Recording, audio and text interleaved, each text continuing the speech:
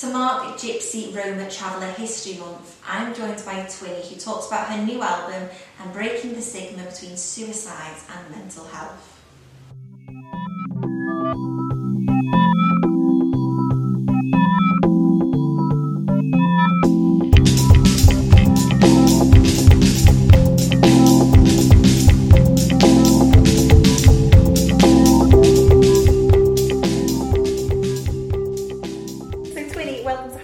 Thank you for having me. So talk to me about Dying Inside. What was the reason why you wrote this song and you wanted to talk about this in your latest single? So Dying Inside was written on the 23rd of December 2020, and I remember just feeling very overwhelmed with, the year. I'd had a horrendous year. I mean, everybody was going through it, but I think particularly for artists and creatives, it really hit hard because, we rely on a lot of people together in one room. Absolutely, we do. to kind of do what we do, and that was kind of stripped away. And once you take the live aspect away from an artist, it's like, then how do you promote an album, your debut album that you just dropped? And there was so many people I saw across the board struggling,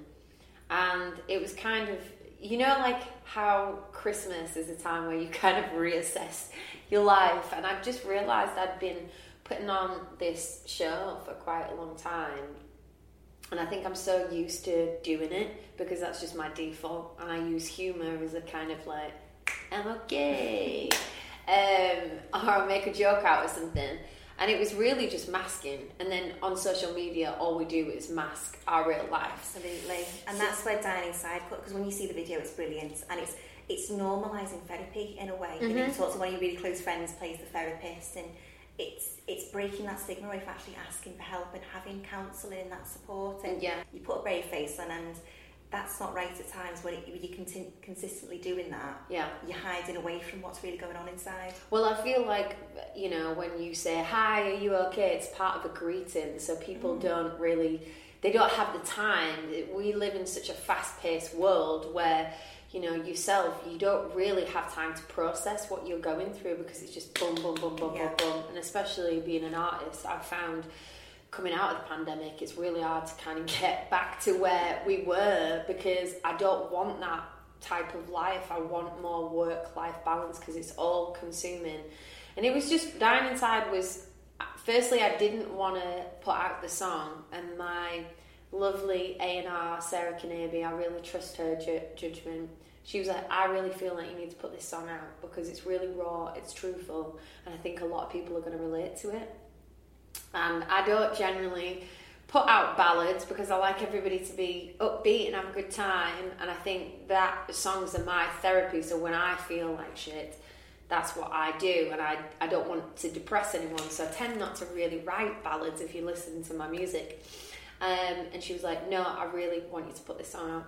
So I took a leap of faith, and I'm really pleased I did because I've had, out of all the songs on the EP, that's had kind of the most reaction. And the EP drops in June. It's called Welcome to the Club, and it takes you through this story of like One Heart is like the breakup song, and that in the videos there's a film to go along with the EP.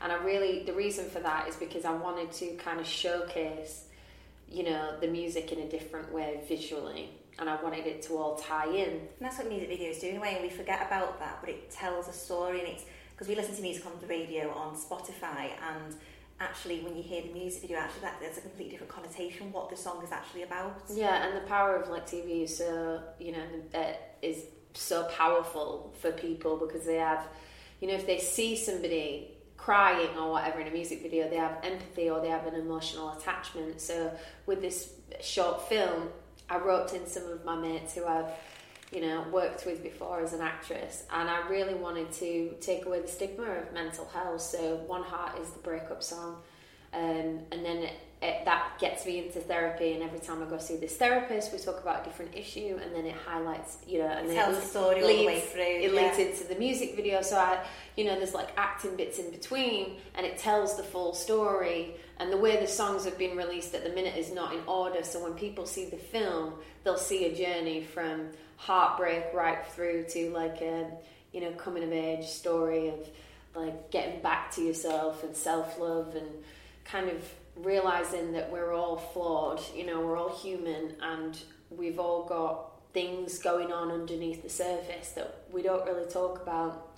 And I really felt like it was important, especially with Dying Inside, to kind of highlight how easy it is to put on a show. So with the visual, in front of all my friends, the red dress is like, hey, I'm fine, but then I wear a different black dress, and it's like sometimes you can be in a room full of people and still feel incredibly alone and not know how to reach out for support. Yeah, or articulate those feelings because sometimes you don't understand them yourself. And you also run I Know a Woman Collective. Tell me a bit more about that. So I founded I Know a Woman in the pandemic because I was seeing, like I said, a lot of artists, creatives struggle. Also, there's a big conversation about female representation, females in music, women in music being represented better. So I really wanted to highlight women in this collective, but have men be a part of it. So it's kind of like a home for all music makers. And it was kind of born from, I go back and forth to Nashville a lot, and I just saw like there was so much love and community there. I wanted that in the UK. And for all these artists, because I know what it's like to be a female solo artist, it can be very lonely. And I thought it'd be great to like get artists, songwriters, producers together, create. But our primary mission was to standardise therapy within the music industry. Mm-hmm. So, artists that have got labels and publishing deals, that should just be standard. They should, if they're contracted, they should have a place, an outlet where they can go, because the pressures on, artists these days, when I started this job, it's because I loved music. I never thought that I would be a content creator every single day and having anxiety about posting on TikTok 7 times a day. And it's that pressure as well. It's like the need to post, and even if you're on a day off, you feel like, I have to share my day, otherwise.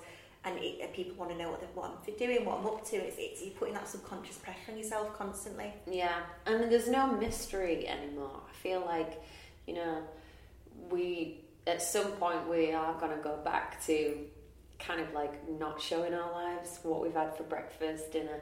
But yeah, you are right. There's that pressure to deal with, which can also obviously lead to anxiety. And then if you're not getting the numbers, depression, people think they're not good enough, questioning their self-worth, and it's all mixed in with what the numbers and statistics and algorithms are saying, and it's not really based on the songs or the talent, if you see what I mean. Yeah. So that in recent years has been really difficult, I think, for creatives to deal with. Even your song title, Dying Inside, it's that slow burner, isn't it? That front, I'm fine, I'm doing okay, but actually on the inside, it's bubbling up, it's getting worse and worse. Yeah.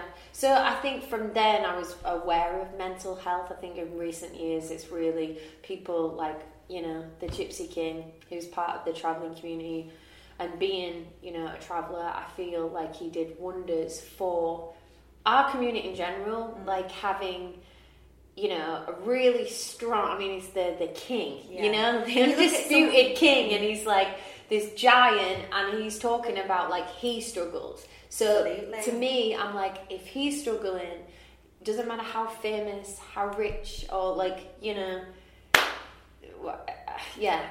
Suicide and mental health has no boundaries. No. It affects anyone in society, any culture, any wealth. It affects anyone, especially you come from the traveller community. Mental health and suicide is such a stigma. Why do you think that is? Well, I think a lot of just like my dad's generation, I think the UK in general are very much stiff upper lip, carry on. In America, I don't find it to be the case. Everyone's got like, it's almost cool to have a therapist. They get it in every day, don't they? Pretty much. And I'm like, all for that, because I think even if it's just an hour for yourself to talk about like what you're going through. My grandma always used to say, problem shared is a problem halved, and it just, you have to get it out. Even crying, like, you know, it releases chemicals that make you feel better afterwards, you know, and you're talking about trauma in your body. It will find a way. There's a brilliant book, actually, I don't know whether you've read it, and it's called Louise Hay, and it's How to Heal Your Own Life, and it talks about Louise Hay is amazing. Yeah, how like every disease is caused by a negative emotion, and I fully believe that. I feel like, you know, and then you go into like genetic trauma that is passed down. There's so much that we don't know, and the brain is so powerful. And I think, like, you know, regarding stigma in the traveling community, it's bringing awareness to it, because I think when something is not talked about, nobody wants to be the first person to go, hey, I'm struggling, I've got a problem, in case somebody shuts them down. And like, it's hard to be vulnerable, you know. It's hard to be like, tell the truth about stuff. But I think Tyson did a wonderful job of kind of like really breaking down the stereotype of gypsies, and also just like what he did for mental health in general. Absolutely. You know. What would you say to someone in the travelling community, and they're maybe having thoughts of suicide, they're struggling with anxiety, depression, any mental health issue, and they're struggling to reach out? What would you say to them? I would just say reach out to somebody that you trust, and if you don't have that, then there are plenty of helplines that can offer that support. And I would just say that you're not alone in your feelings. There's loads of people that feel exactly the same. You're not weird, you know, and you are loved, and you matter, and you're needed. Thank you so much again to Twinnie for taking the time out to talk to me about her new album and sharing her thoughts on suicide and mental health.